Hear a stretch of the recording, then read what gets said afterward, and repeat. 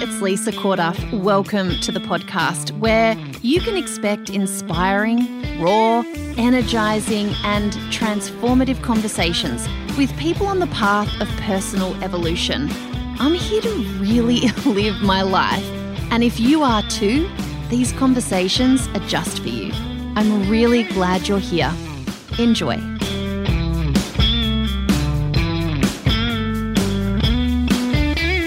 During COVID, my kids and I would often go for morning walks. We would go for a walk along the beach, and then we'd get a coffee, hot chocolate, some pastries on the way back, and then they'd get started with their home learning. It was a really beautiful little routine. And one morning, my daughter had asked for a piece of bread before she left because she was really hungry. And anyway, I gave her a piece of bread. We walked across the street, and there's a brick wall across the street. And she was holding my hand, and then she just kind of pulled away, and I let go of her. And she went practically horizontally with her head meeting at first into the brick wall. She went smash into the brick wall. And she fell back and was totally limp. She didn't even cry. She was awake, but she didn't cry. And I was panicked. I picked her up in my arms and ran across the road. There was probably 15 meters to my home.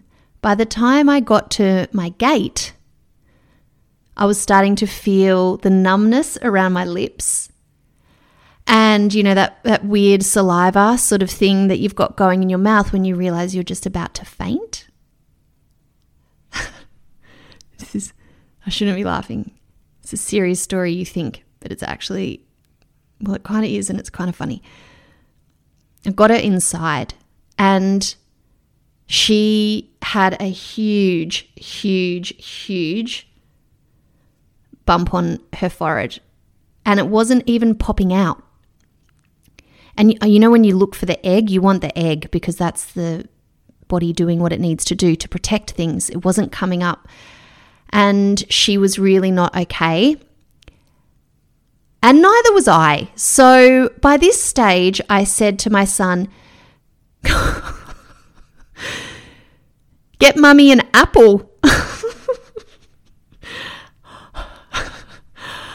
I lay down on the ground and I put my feet up against the wall. I knew I had about 20 seconds before I was going to faint, unless I really got down low. I put my daughter, who had this massive thing happen to her, against my belly. By this stage, she had started to cry. So I had someone on a mission for ice and an apple for me, and I made my other daughter run across the road to my boyfriend at the time, just lived across the road, and I knew I needed extra hands on deck because I was going to pass out at any moment. And he walked in and shook his head like,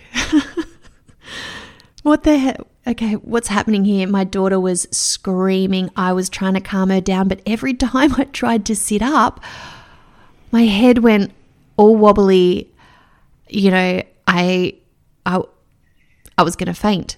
I'm really, really not great around blood or injury of any kind. My family will tell you a funny story of the time I stubbed my toe. I've fainted on a bus. I am not great.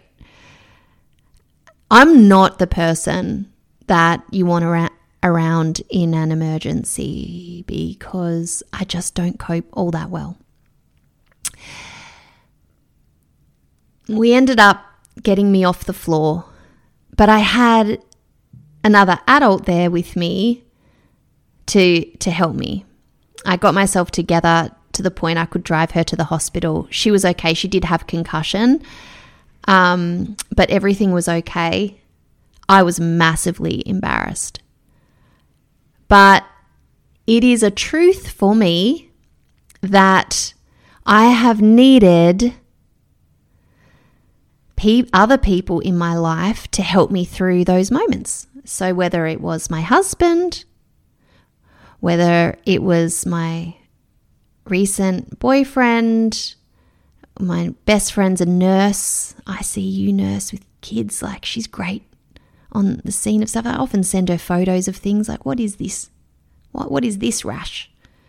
Chicken pox. Oh dear. Anyway, I am going to take my children overseas for 4.5 months on my own, and I am not going to have another adult there. And it's a real, genuine worry for me. I know in my, logically that I'm never going to be in the middle of nowhere.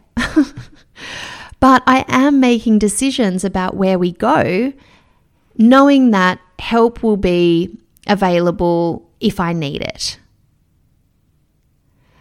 I worry about what happens if, someone is unwell, even if that's me. I shouldn't really put it out to the universe because we're all going to have an amazingly healthy, well time. But it's likely that over the course of that time, something might happen and I'll have to figure it out on the fly, on my own. And I feel nervous about that. It's a big part of the reason why we're going. Well, it's not a big part of the reason. There's lots of people for me to visit around the world, and we're basically going visiting. And that feels good to me, knowing that at some point, at points along the way, there will be people. Not just for that, but I also worry. So we're just going to go through a list of things that now I'm on the other side of the decision. There is also the reality that this is really going to happen. And one of the things, I know I'm going to get sick of the kids. That's not even a worry. That's just basically a given. Together all the time. Woo! Mama needs a break sometimes. So how am I going to get that? And how can I best navigate all of us together? Because we're all going to get sick of each other. That's going to happen. It was a big thing. Like, do I really want to hang out with my kids full time for all that time? And have a beautiful friend who went and did a year around Australia with her kids. And she said it sort of took about 5 weeks or a month to get into the flow of everyone being around all the time. So I am expecting that there's going to be a transition, and then we'll find our groove is what I'm expecting. But the fact is, it is the kids and I together a lot of the time. And they feel a little bit tortured by the COVID years and all of that time that we did spend together. And in saying that, one of the other worries that I have is I've just said yes to more homeschooling. So less important for the girls. Their structure is completely different. But my son will still need to be doing assessments. We will still need to be moving him through his core subjects, not his electives in year 7. And that's not my most fun thing to do as a mum.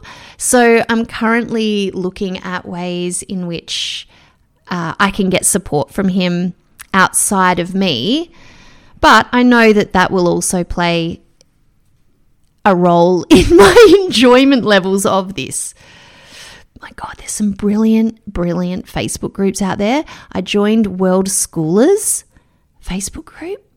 It is just filled with people who are just doing things differently, taking their kids around, traveling, and kids, my kids' ages, not just young kids. A lot of people do struggle with teenagers who just want to hang out with their friends, which is another reason why I know now is really the time for us to go and do this. But look, a part of me is curious about whether this could be our lifestyle. You never know until you know.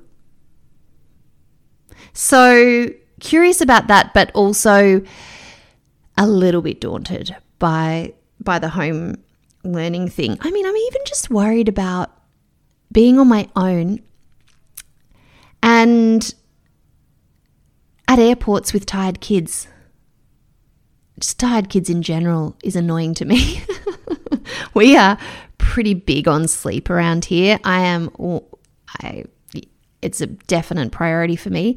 And I know that there's going to be times where, especially for my youngest, it's going to be, it'll be a bit more challenging. So I am working on thinking, calm thoughts and knowing that I'll be tired too, that there'll be moments that we just have to get through together, right? But we just got to get through and we'll end up in a bed somewhere and that's going to be okay and all part of the learning experience. I actually think probably I have been so routine with my kids around sleep that it will be great for them to experience knowing that we can be a bit more flexy with it when we need to, especially because I think we're going to be going, well, I shouldn't really be giving details of an itinerary that's not fully locked down now, but it would be my hope that we would experience Scandinavian summer. I lived in Sweden for a while and it was in the cold months, which was just so totally magical and so outrageously different to anything I'd ever experienced before. It was like being in a fairy tale. But I really want to go back and see one of my really good friends in Sweden, and I'd love to see parts of Norway as well. Anyway, it doesn't get dark. Like how do they get them to bed? I don't understand this concept, and I think it's going to be really, really good for the kids and I to experiment with being a little bit loose with that sort of thing, but it'll be interesting. Like I'll either be like, whoa, never experimenting with that again. Tired kids are a bitch and we're maintaining bedtime. I mean, I think that they're just going to be tired a lot of the time anyway if we're out and about and doing stuff. But as I said earlier, this trip isn't about moving around and sightseeing all the time. It's certainly not the pace that I want to go at all the time, but there will be moments where absolutely we're jam-packing things in. One of my biggest worries was that I would just run out of steam. Like I would think that this was a really good idea. And then once I was in the reality of it, I'd be like, what the fuck have you actually done, Lisa? Now that could still very much happen. I'm riding a bit of a high at the moment, but I know that there will be times where I'm probably questioning my life choices. And I, there's a part of me that just thinks, can I maintain it? Like, maybe that's why people do go for short holidays, because then you want your bed again, then you want home and routine. Anyway, as I said, I can always come the frig home, but it is this thing that has kind of sat with me. The way that I work, the way that I live is there's so much that I have to do consistently all the time as a sole parent, but I get so jack of it. And I work more and live more in kind of, I have sort of sprint times and then I need downtime. I really do need a lot of downtime in order to recoup my energy. And that's why I talk about rest a lot. I think when I realized that you can't run on adrenaline always and that we're not actually robots who can just perform day in, day out. I have ended up having an amazing relationship with myself around rest and being able to tune right in and knowing what I need. It's the gift that keeps on giving. So I am absolutely going to be doing that while we go. It's why there's going to be times for being in other people's homes. There's going to be times where we need our own space. There's going to be times of, being in the big cities and exploring all that they have to offer. And then there's going to be times in a countryside or beach town. So yeah, making sure that I've got that sorted. But God, if I just disappear for a little while, it's because I'm just sticking my finger up at myself for giving myself this massive task. I always end up coming back. I think really, I don't worry about it at this point being the wrong decision. As I said before in the previous episode, there is no right or wrong. I just know 100% that I needed something. I knew it was time for some sort of change. I couldn't create it for myself here. I couldn't shift my vibe in a really big way in order to kind of feel excited about everything again. I mean, I love my work and what I do, and I've felt really disconnected from it. I've felt really like I need to reconnect with the purpose. And like I said, writing Harvest, it was a real moment where I realized, oh God, I'm not that Lisa who started this thing. There's something else. And it was an amazing line in the sand moment, but it was also the breeding ground for knowing that we get to make things mean whatever we want them to mean. I took that to mean I needed to honor in some way this moment in time, and I needed to listen to myself and what I was calling for. And it doesn't change the fact that I don't have all these worries, that I'm not massively concerned about the decision that I've made, but I'm backing myself. I'm choosing myself, and this is the right decision for right now and whatever happens from here. And I hope you're going to stick with me on the ride. It's perfect, because life certainly is not perfect, but this decision, it's the most perfect thing for now. Someone's at the door. Thanks for listening, and I'll see you soon. Hey, thanks for listening to the podcast. I have a quick favour to ask you. Firstly, if you got value from this podcast and you know someone else who might be interested in listening, it helps so much when you go ahead and share that you have enjoyed the podcast. You can do that on your social platforms or even when you're just chatting to your friends. I so appreciate that. And the other thing, I know it might take like 30 seconds of your time, but we love reading your reviews of the podcast. You can go ahead and do that on your podcast platform of choice. It really, really makes my day to read them and to know that this stuff is valuable to you. Thanks again for listening. I really do appreciate you being here.